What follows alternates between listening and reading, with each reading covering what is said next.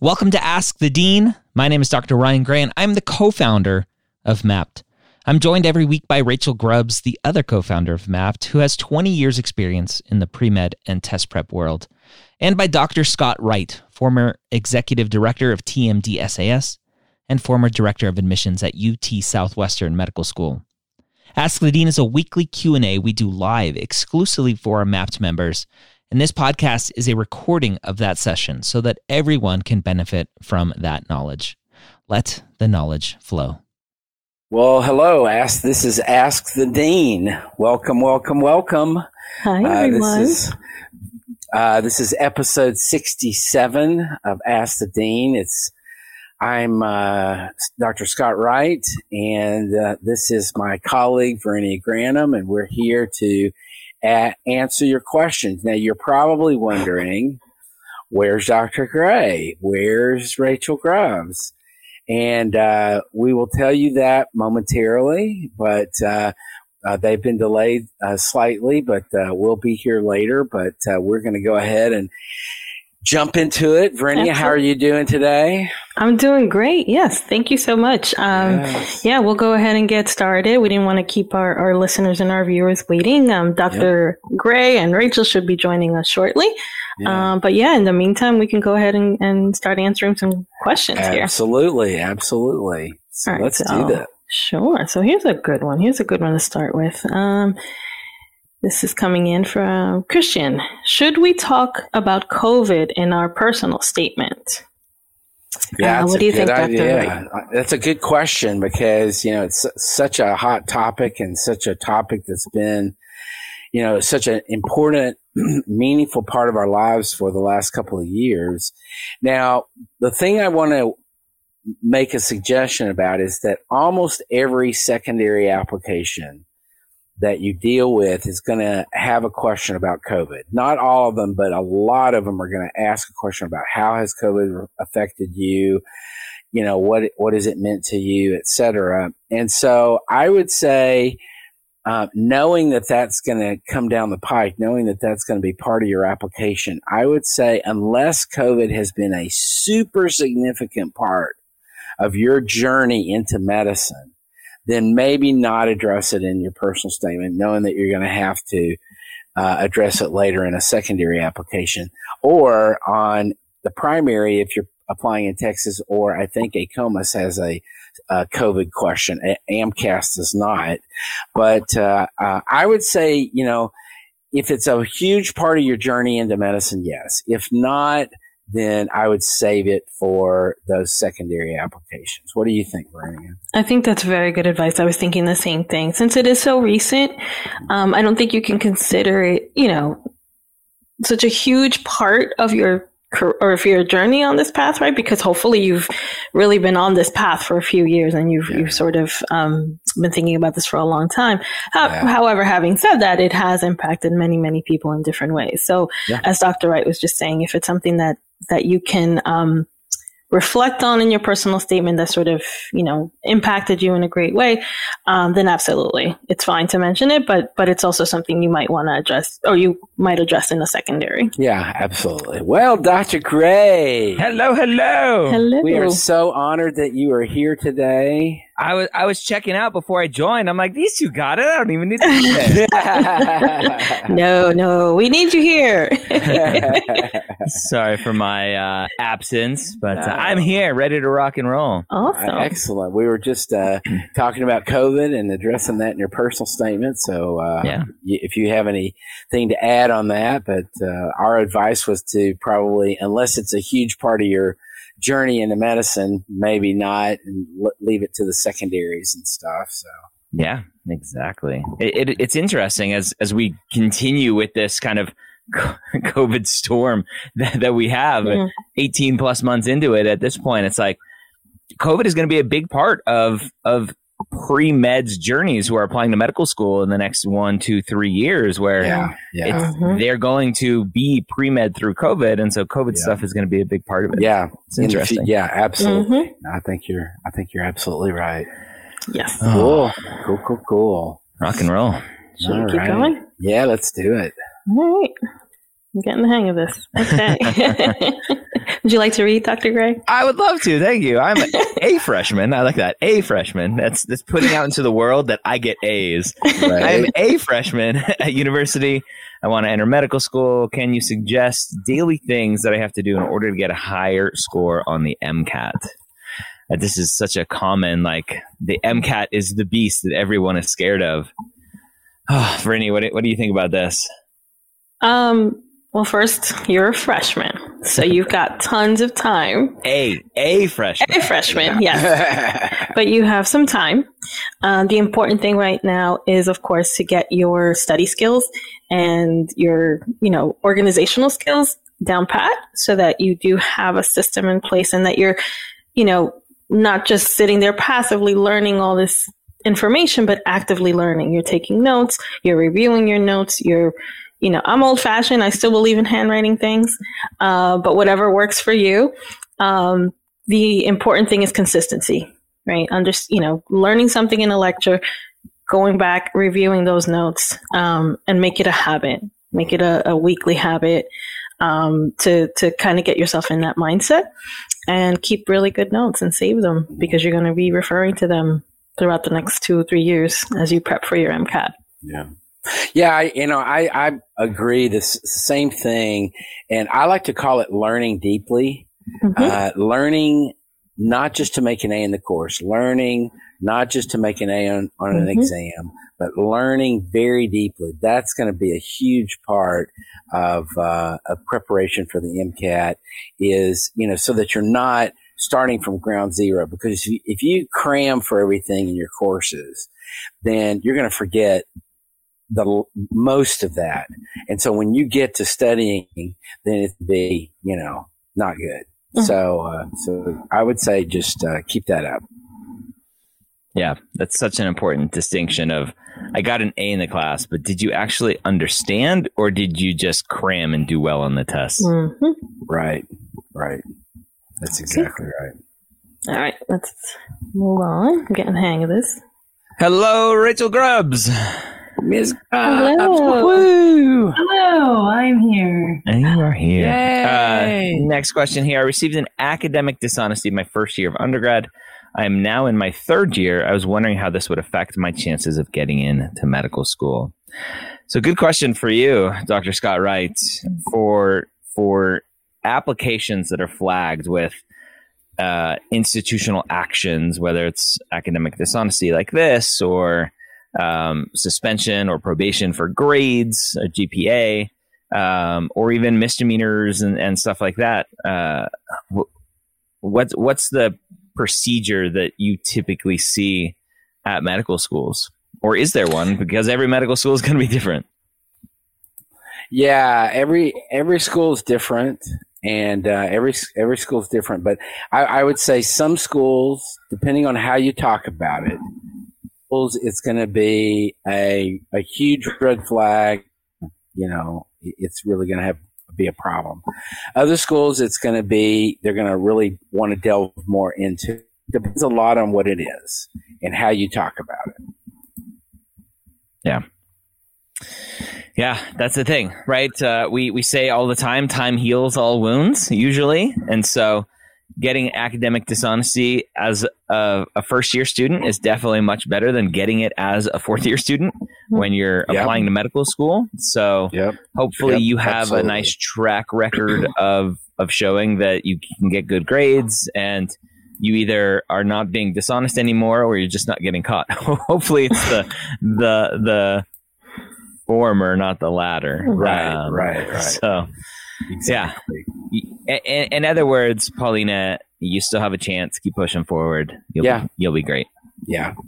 I agree with that completely.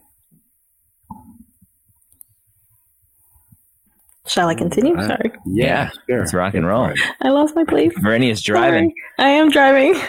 I just got my license though. I love it. Big Bad Bear says, I am planning to apply next cycle. I have a great clinical job and lots of volunteering and shadowing, but no specific research or leadership experiences. Will this hinder my application at some schools? right? And they qualified the question at some schools. And the answer is yes. It will hinder your application at some schools. Yeah. Will it hinder the application, big picture, macro view of the application process? No. Yeah. Right. Some schools emphasize, the clinical, obviously. Some want the big picture, the whole applicant. But I think as Dr. Gray was just saying, at the end of the day, will exclude you from some potentially, but not from all. Yeah, I agree. I agree with that. Okay. All right. Next question. David asks, what do y'all think about in-cycle updates to medical schools? I have an advisor who says to send them to schools every 2 months, and another that says they are irrelevant unless interviewed. Right? Again, this is the question of if you added at some schools, it would make all the difference, right? Some schools say, hey, send us all your updates. We love them. We use them. And other schools are like, leave us alone. Don't talk to me. It's like your spouse or significant other, if they wake up in the morning without coffee, they're like, don't talk to me. Yeah.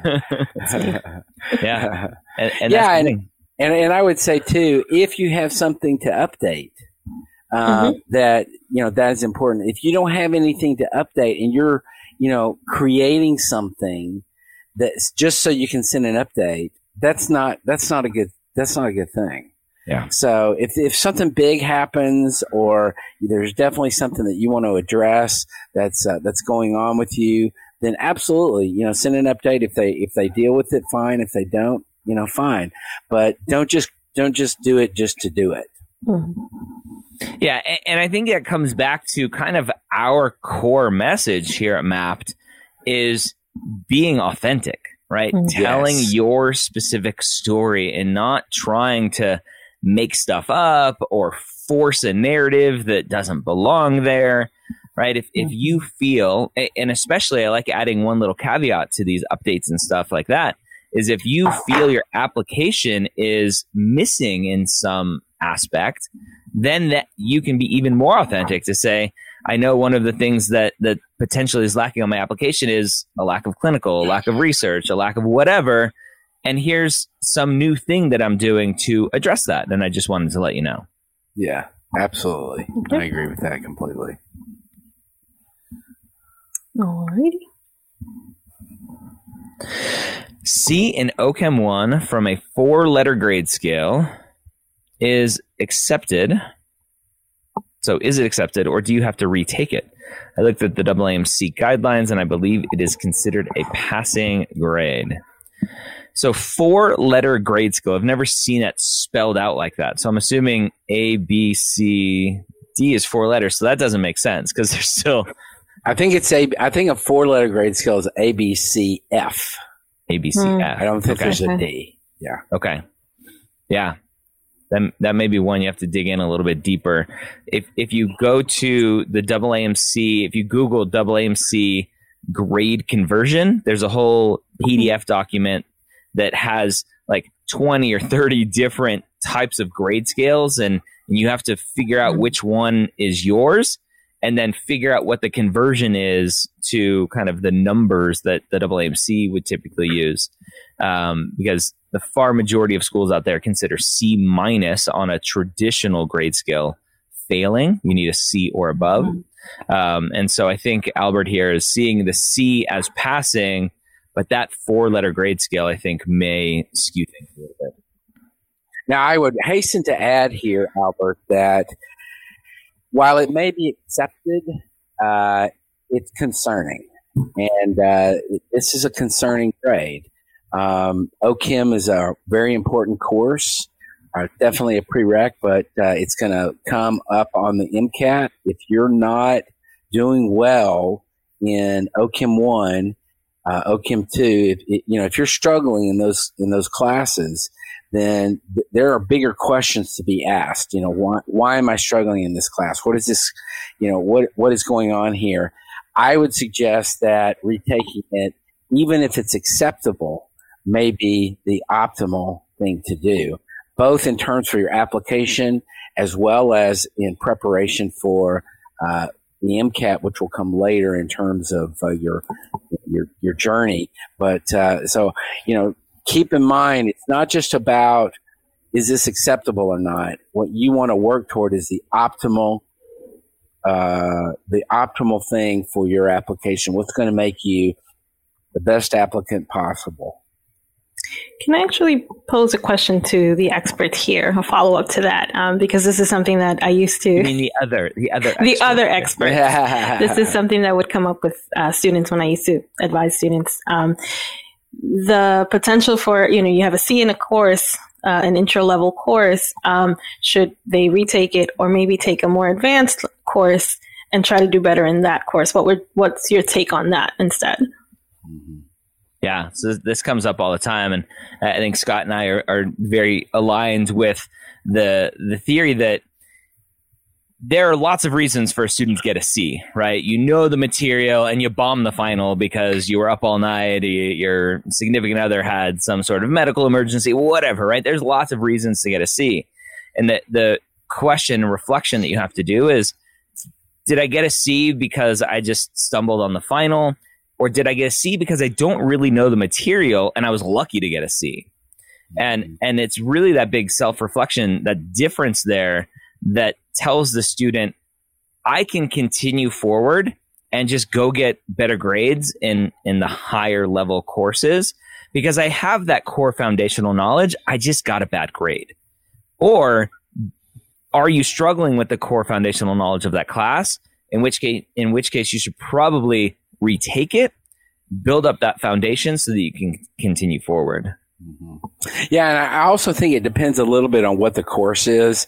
For example, if it's a general chemistry course or an organic chemistry course, then if you're not a chemistry major, you may not be doing much else beyond that in terms of, biochem, yes, but unlike a biology course where you could easily, if you did made a C in Bio 2, then you could easily, take a higher level like micro or something else, a higher level biological science class and do exactly what Dr. Gray has described. So I do think it depends a little bit on what course it is, what the next course you might take would be, et cetera.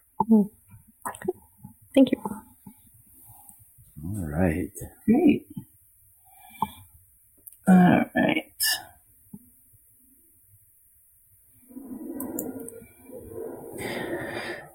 What literature do you guys recommend for pre-health students, not textbook-wise?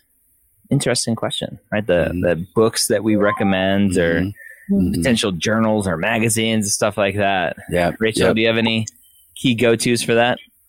It's funny. So this is an ugly link that will not work visually, but if you're live, you can go look in the YouTube chat and I pasted something there. So, we have a recommended reading list on the Mapped Amazon store. And just as a matter of interest, I think you're going to, enjoy reading books that are by doctors. We really like, Brian, help me pronounce his name, Atul Gawande. Atul Gawande, yeah. Okay. So he's got several books that I think you guys would really enjoy. And then if you're looking to read specifically to tackle your MCAT skills, for example, I always recommend any read that is like a long read for an article. And in fact, you could go to longreads.com. But so think like sprawling New Yorker or Atlantic article as opposed to a newspaper article, right? So one of those things that's like, even though it's meant to be a sit down and read it in one sitting, it's a 40-minute sitting, not a 2-minute sitting. And that's, of course, way more rigorous than any MCAT passage, right? But if you can train your brain to do that kind of stuff, I always think that's a really great way to, one, stay informed on current events from magazines like that or wherever it fits for you in your political spectrum. And just to kind of get used to dense reading that can be a little hard to follow if you're not super focused. Yeah. Good points. I'm working on a nice link that we can send people to, like map.com/reading. I was just thinking, why don't we have that forward? So good. Thank you for taking that. Doing it right now. All right. Our friend Devin asks, I initially planned to apply to all 3 services. So for those who don't know, AMCAS, ACOMAS, and TMDSAS are the 3 application services for medical school, but had some financial situations arise. They have now been worked out. Is it too late to apply DO? I've already submitted secondaries for MD and Texas.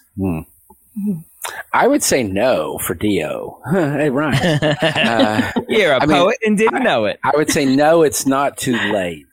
It's not too late for DO. I think DO schools, and we've talked about this numerous times on this broadcast, that the timeline for DO schools has shifted a little bit later, and they reserve some spots for later in the cycle into the spring and everything. So I would say go for it on the DO side of things.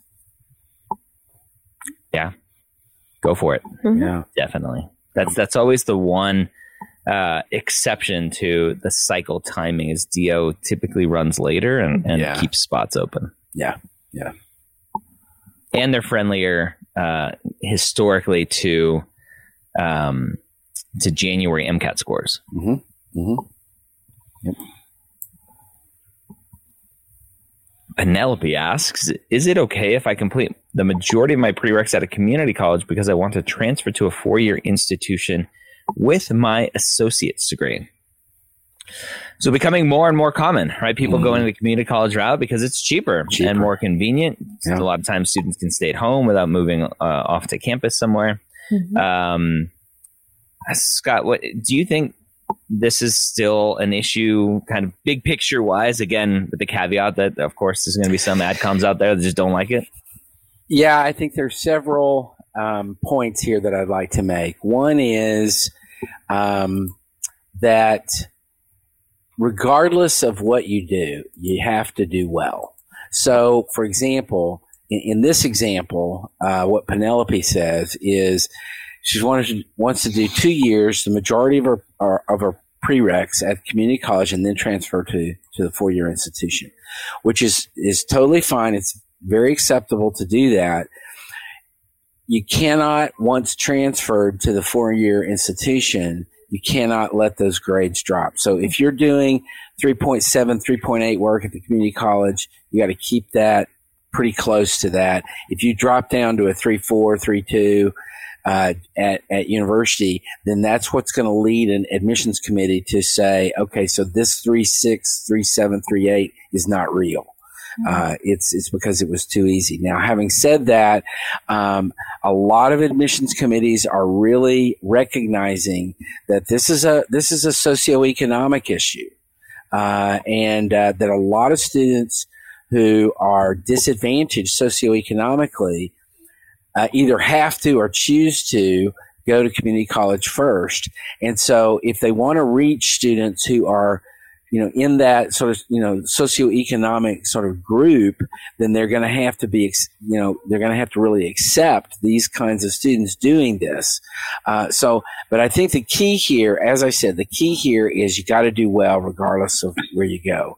And so Penelope, my encouragement to you is this is totally acceptable, but you got to keep those grades up. You got to do well at community college. You got to do well after you transfer into the 4-year institution, where you're going to want to do upper level science courses and do well in those. So, assuming all that happens, I think you'd be fine. Absolutely.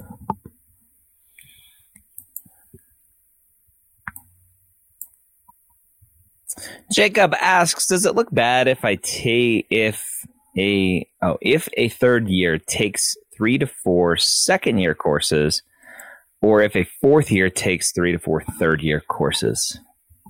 Yeah. The minutia. Yeah. There's always the minutia questions out there. Yeah. Scott, as a former director of admissions, did you have a directive that says make sure that fourth years are not taking third year classes? No. No, and they're not even going to know what a third, they're generally going to know, okay, sophomores typically take OChem, but your journey is your journey, and you have to do it in a way that makes sense to you. And as long as it meets the degree program requirements at your institution, which is the bigger issue here, I think, in terms of course sequencing, Verenio could really address that better than I could. But as long as you're doing stuff in a logical way that reaches where you want to go in terms of preparation for the MCAT and taking the MCAT on a schedule and stuff, then I don't think admissions committees aren't going to look at that and go, whoa, what's up with this? So. No, and you have post-bac students who are taking things, post-graduation. So there's no emphasis on that. Yeah, I agree. Big picture, people. Big picture. Yeah. Take the courses, do well in them. Yeah. Bottom line. Rachel asks, is this Rachel? It looks like it. Do med schools look down on pre-med creators on social media, assuming... Yes, this is Rachel. This is Artsy Med Rachel. Assuming they even look at their accounts. Right? So this is huge. Social media is obviously a huge part of our life now, right? It's just how we live our lives. And more pre-meds are going and creating personalities and brands and everything online. And Rachel is one of those students who has a phenomenal Instagram account. If you want to go follow her at the Artsy Med. There's always concern about what's going to happen. And I did a podcast episode about this recently because there was a content creator, physician assistant. She had recently graduated, I think a year or two ago. And she posted some content that just was not okay. And she ended up getting fired from her position.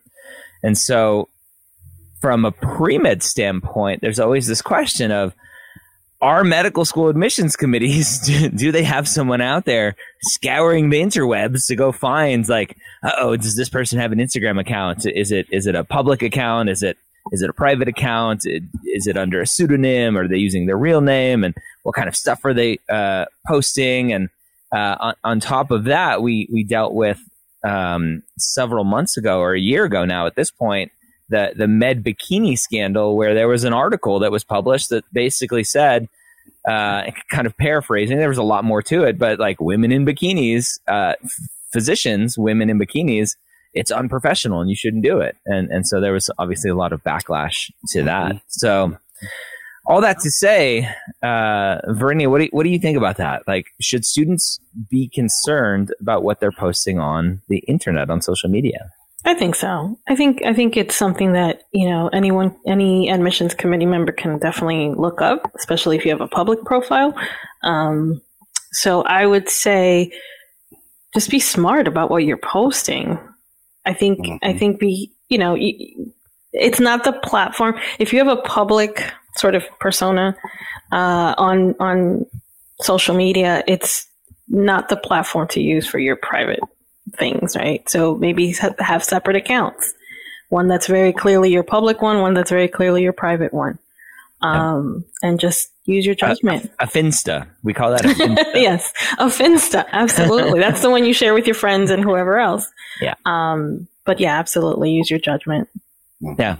The old adage, if you wouldn't be proud of your grandmother seeing it, you probably shouldn't post it. Mm-hmm. Right. And that's whether you're applying to medical school or not. What goes on the internet lives forever. Absolutely. And so we see it day in and day out now with unfortunate behavior from mostly adults acting bad about one needing to wear a mask and getting fired from their jobs left and right. And it's kind of fun to see, but you need to be responsible for what you put out there in the world. Yep. So I don't know if I was projecting, but I feel like I read this a little differently. The way I read Rachel's question was, do med schools look down on pre-med creators? As in, am I going to be looked down upon for this being my hobby, right? That I'm spending a lot of time creating, which of course the answer is like med school adcoms are made up of human beings and the answers vary, but I sure hope not. Yeah.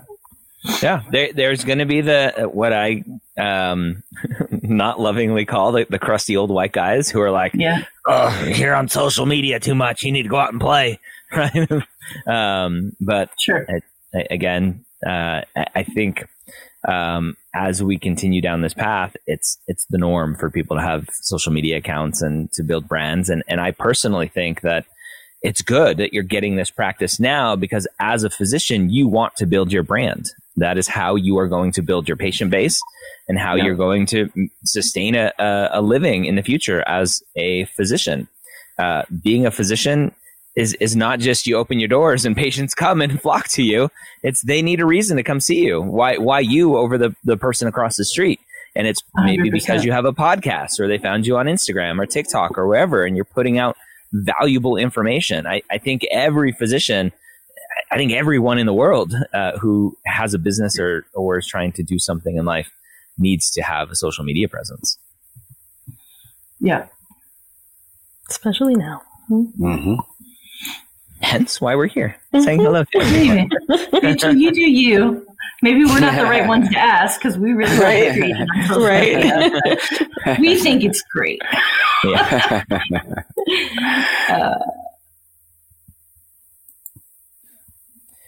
My current science GPA is a 3.4, graduated last year, planning to take courses to enhance my GPA. Do you think taking more undergraduate courses would be beneficial, or post-bac graduate courses? The lovely question where we don't know any trends, right? What are the trends? Mm-hmm. Scott, what do you think? Yeah, I mean, I go toward the undergraduate courses. I think taking upper level science courses, undergraduate, is the way to go. It's the safest, most conservative route. Graduate courses can sometimes be graded differently a little bit. It's a little bit more difficult for admissions committees to interpret what they mean or what you did in those courses. But undergraduate courses, very clearly, they know exactly how to deal with those. So I would always veer toward suggesting undergraduate courses in that scenario. Yeah. And I just wanted to kind of share this. When we say trends, right, this is actually a decent kind of example here with this question. This is MAP. This is the software platform that we launched last year. And this shows trends, right? This science GPA is only a 3.25, but they have a nice upward trend where these last 4 semesters, looking at everything, is really high, right? You have 385, 374, 393, 370 with a decent amount of credits. Maybe could use a little more credits there to show a better upward trend. But all that to say that this final number, whether you're looking at the science GPA number of 325 or the cumulative GPA of 3.3, that single number doesn't tell anyone anything. Because it's the story behind that number, the trend line behind that number, that tells us a lot of things. And medical schools don't just see this final number. They see all of the data points in between, and they can see these trends and graph those trends and everything else along the way. So this is mapped. A lot of students love the graphs, but there's so much more to what mapped is. But I'll leave it at that. All right.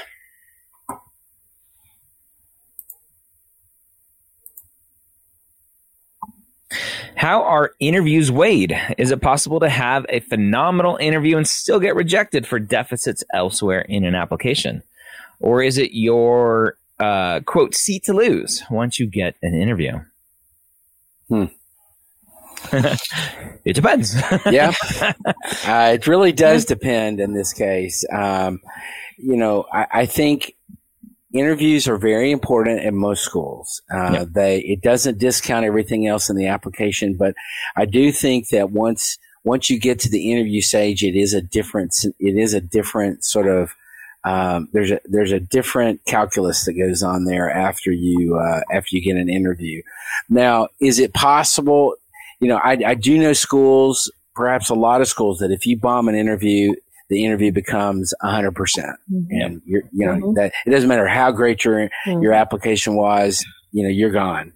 Now, having said that, it is possible to do great on an interview and still not get a seat in the class because of the mix of everything else. Because, I think most students do pretty good on their interviews. I don't think that. You think so? Yeah, I think, I think it's like this. I would say it's a bell curve. Yeah. I would say there's a smaller number that do stupendous. Yep. And there's a smaller number that do awful. And most people are right in the middle where it's fine, it's great, not a problem, there's no red flags, anything else that's going to cause them significant harm or significant help in the interview. And it's all going to be just okay.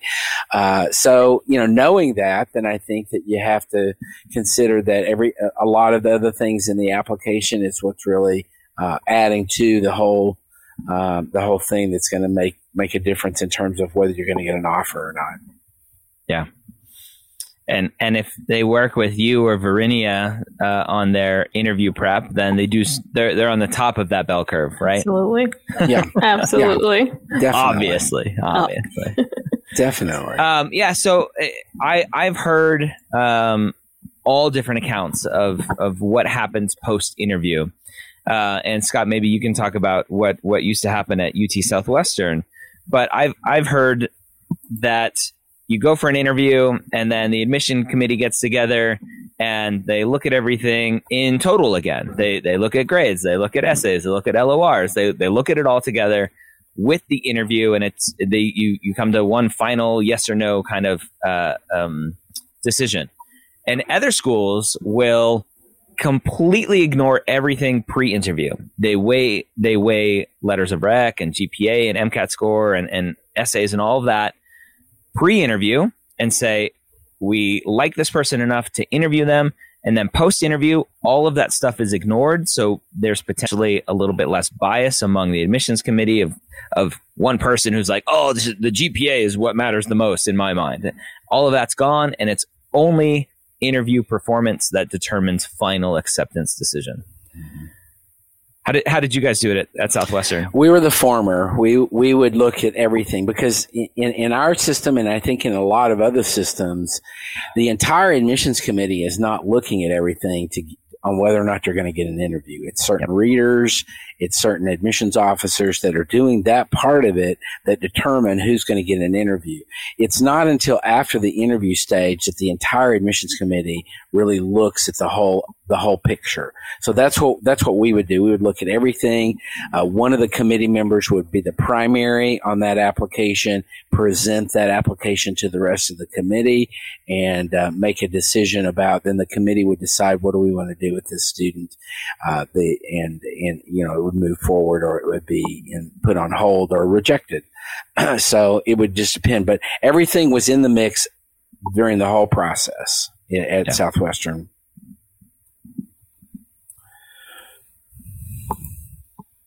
All right. Cool. Marianne, does working in a group home count as clinical experience? So I'll answer this with, working in a hospital doesn't necessarily count as clinical experience, right? What are you doing in that group home, Marianne? Mm-hmm. Mm-hmm. Yep. Clinical does not have to be in a clinic, but being in a clinic doesn't make it clinical. Right. Good. All squares are rectangles, not all rectangles are squares. There you go. All right. Let's see. I will say, because I had a friend who worked in a group home, that it depends, obviously, what we were saying. It depends on what you're doing. But if you're administering medication, which is sometimes a big part of the job, depending on your role there, that would be considered clinical. So I don't know if that's the case. But again, it all depends on what you're doing. Right. What are you doing? Mm-hmm. Yep. Garage Bob. Didn't do so hot in my first graduate program. A couple of WFs, which are counted as Fs. but have done extremely well in my last 60-ish hours of grad school. Can admissions see semester breakdowns for grad work, COMIS and AMCAS? Yep. They see it data point by data point by data point. See everything. Yep. It's like the Sixth Sense. I see bad grades.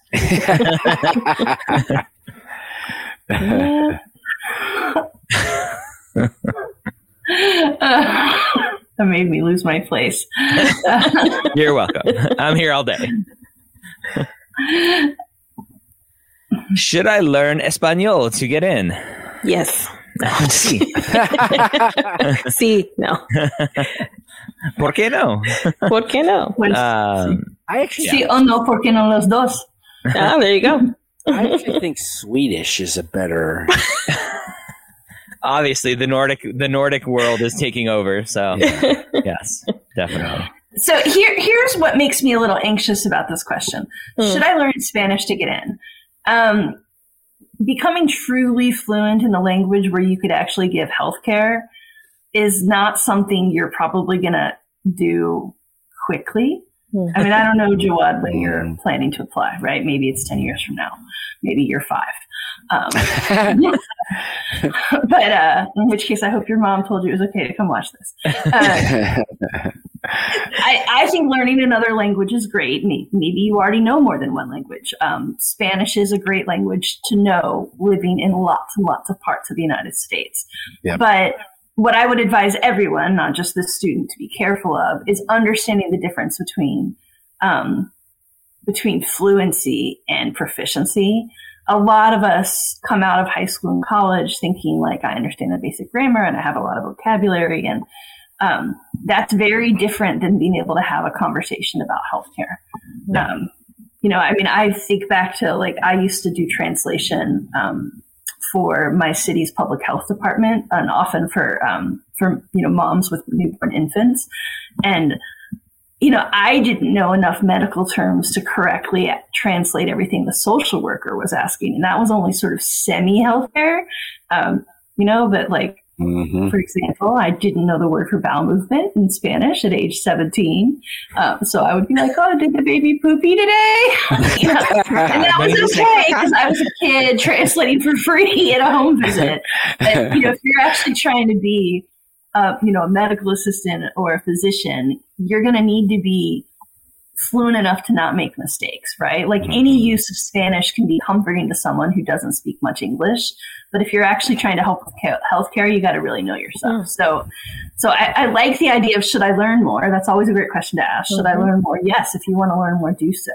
But I wouldn't study Spanish for a year and a half and then put down, I can help, practice healthcare in Spanish, because you probably can't, so just be realistic with yourself about what truly mastering a language is going to take.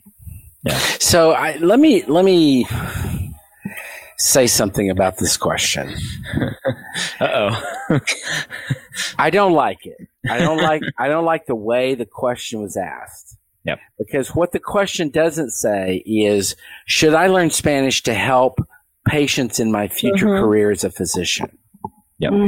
This question says, and I'll paraphrase it in another way. Would it help me to get in to learn Spanish? I don't give a rat's ass about helping people in the future. I want to learn. I want to get in, so I'm going to do whatever I can to get in. Yep. And that may not be, Jawad, what your point is, and if it is, I apologize. But the way that the question is phrased smacks of checking boxes. And I'm going to do whatever I can to get in. And if I can check the Spanish box, I'll do it. I'll check the Spanish box. I'll check this box, check that box, and just so I can get in. And that's not a reason to learn Spanish. Yeah. Yep. Wow, did I pour cold water on anything? No, you said what needed to be said. JDology. Current plans are to graduate December 2021 and hopefully matriculate fall of 2024. I'm stuck on whether I should spend more time in my amazing research lab or apply so that coursework doesn't expire. Advice. So this goes to the myth about coursework expiring, which is just that. It's a myth. Yep. Stay in your amazing research lab. You obviously enjoy it. Authenticity. Yes. Yep. Agreed. Totally agree with that. Make sure you're getting some clinical in there too. Yeah.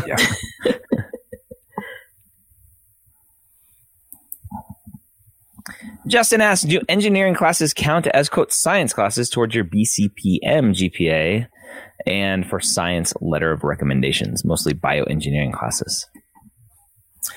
It depends.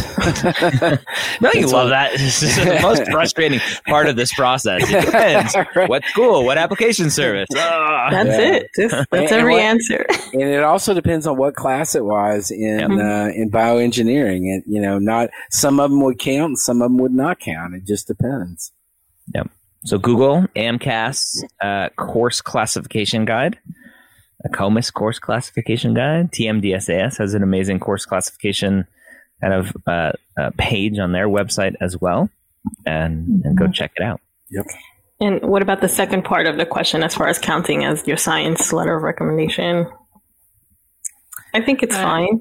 Yeah, I think that's less of an issue, really. I think most schools would say, okay, yeah, whatever. But, yeah. Okay.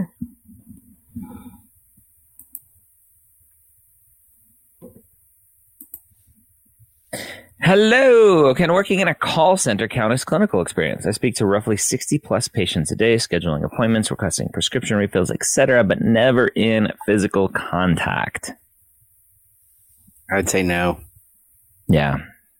So it's not the location itself, because we've stretched, at least here, we've kind of stretched the definition of clinical to say, look, during the pandemic, there hasn't been many opportunities for volunteering, and a lot of people have worked for kind of text hotlines, different sort of hotlines for different crises. And we said, yeah, you're talking to the patient, right? You're talking with them through this situation. That's clinical experience, right? It just happens to be over the phone. And people are like, but it's over the phone. I'm like, so the televisit that you just had with your physician is not medicine. It's not clinical because it's not in person. And so people are like, oh yeah, right. The pandemic has accelerated a lot of our understanding and acceptance of virtual interactions, including virtual clinical experience. But this is admin work, right? You're scheduling appointments, looking at prescription refills. That's would be what we consider admin work and not clinical experience. Mm-hmm.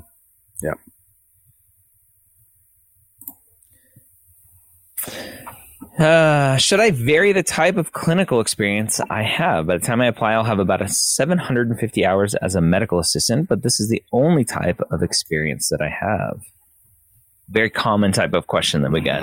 Mm-hmm. Right? Fear of being pigeonholed, whether it's like, especially if they're a medical assistant for like a surgical subspecialty. Right? I'm a medical assistant in dermatology. Will I be pigeonholed as the kid who only wants to be a dermatologist? And which isn't the case. It was just the job that I could get. Yeah.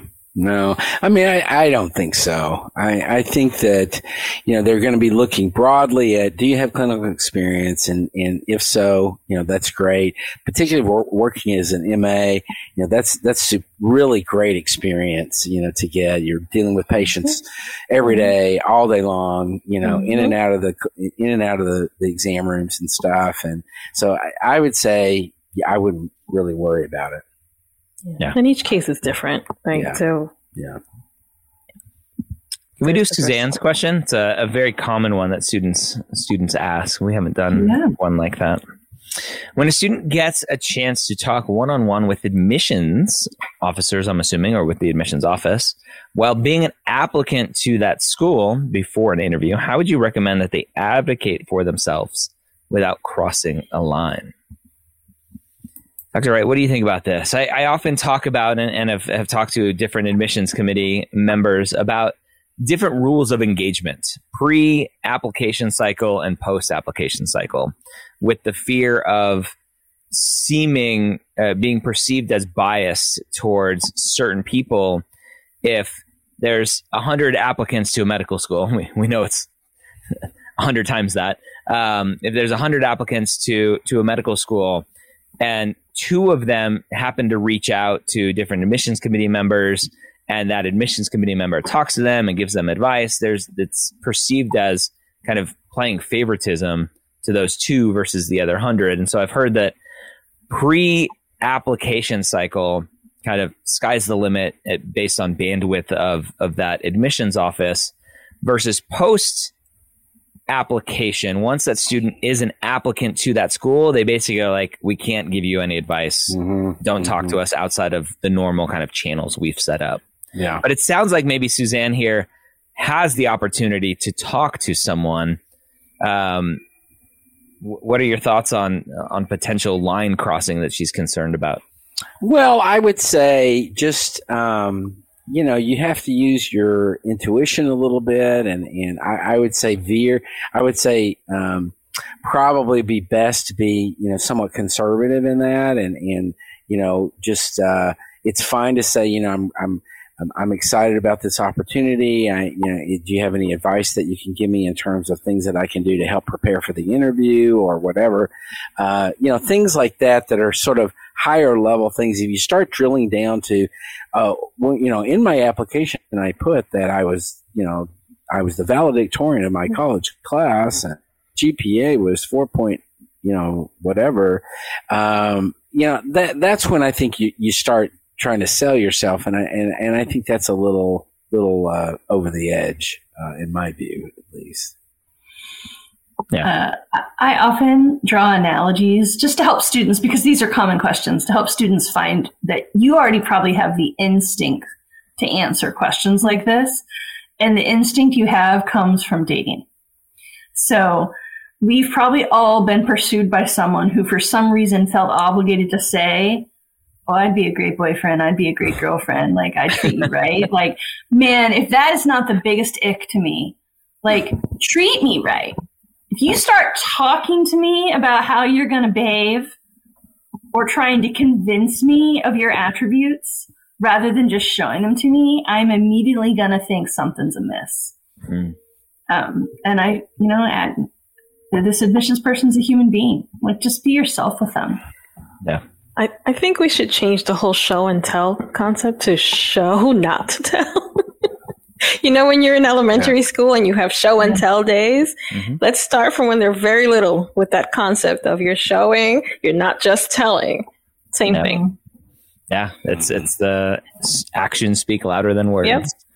Yeah. All right. Good luck, though, Suzanne. It's cool that you got that chance. Yeah. All right. So this hasn't come up in a while, but it's still pressing. During the pandemic, what pandemic? Clinical volunteering opportunities weren't available. Would AdComs lower their expectation on clinical volunteer hours for this cycle? Yep. Definitely. Yep. And we've heard from them with Inside Med Admissions, series, Scott, that you were doing. That's on a hiatus right now, but our first one was all about how COVID-19 is impacting the 2021-2022 application cycle. So all of you can go find that at insidemedadmissions.com and rewatch that with 3 different deans and directors of admissions of several medical schools. So, yep. Should we wrap up? I think we should. Yay. So, just a quick reminder. If you haven't tried the Mapped app, there is a free trial. Any time of year, you can always log in and get a 14-day free trial.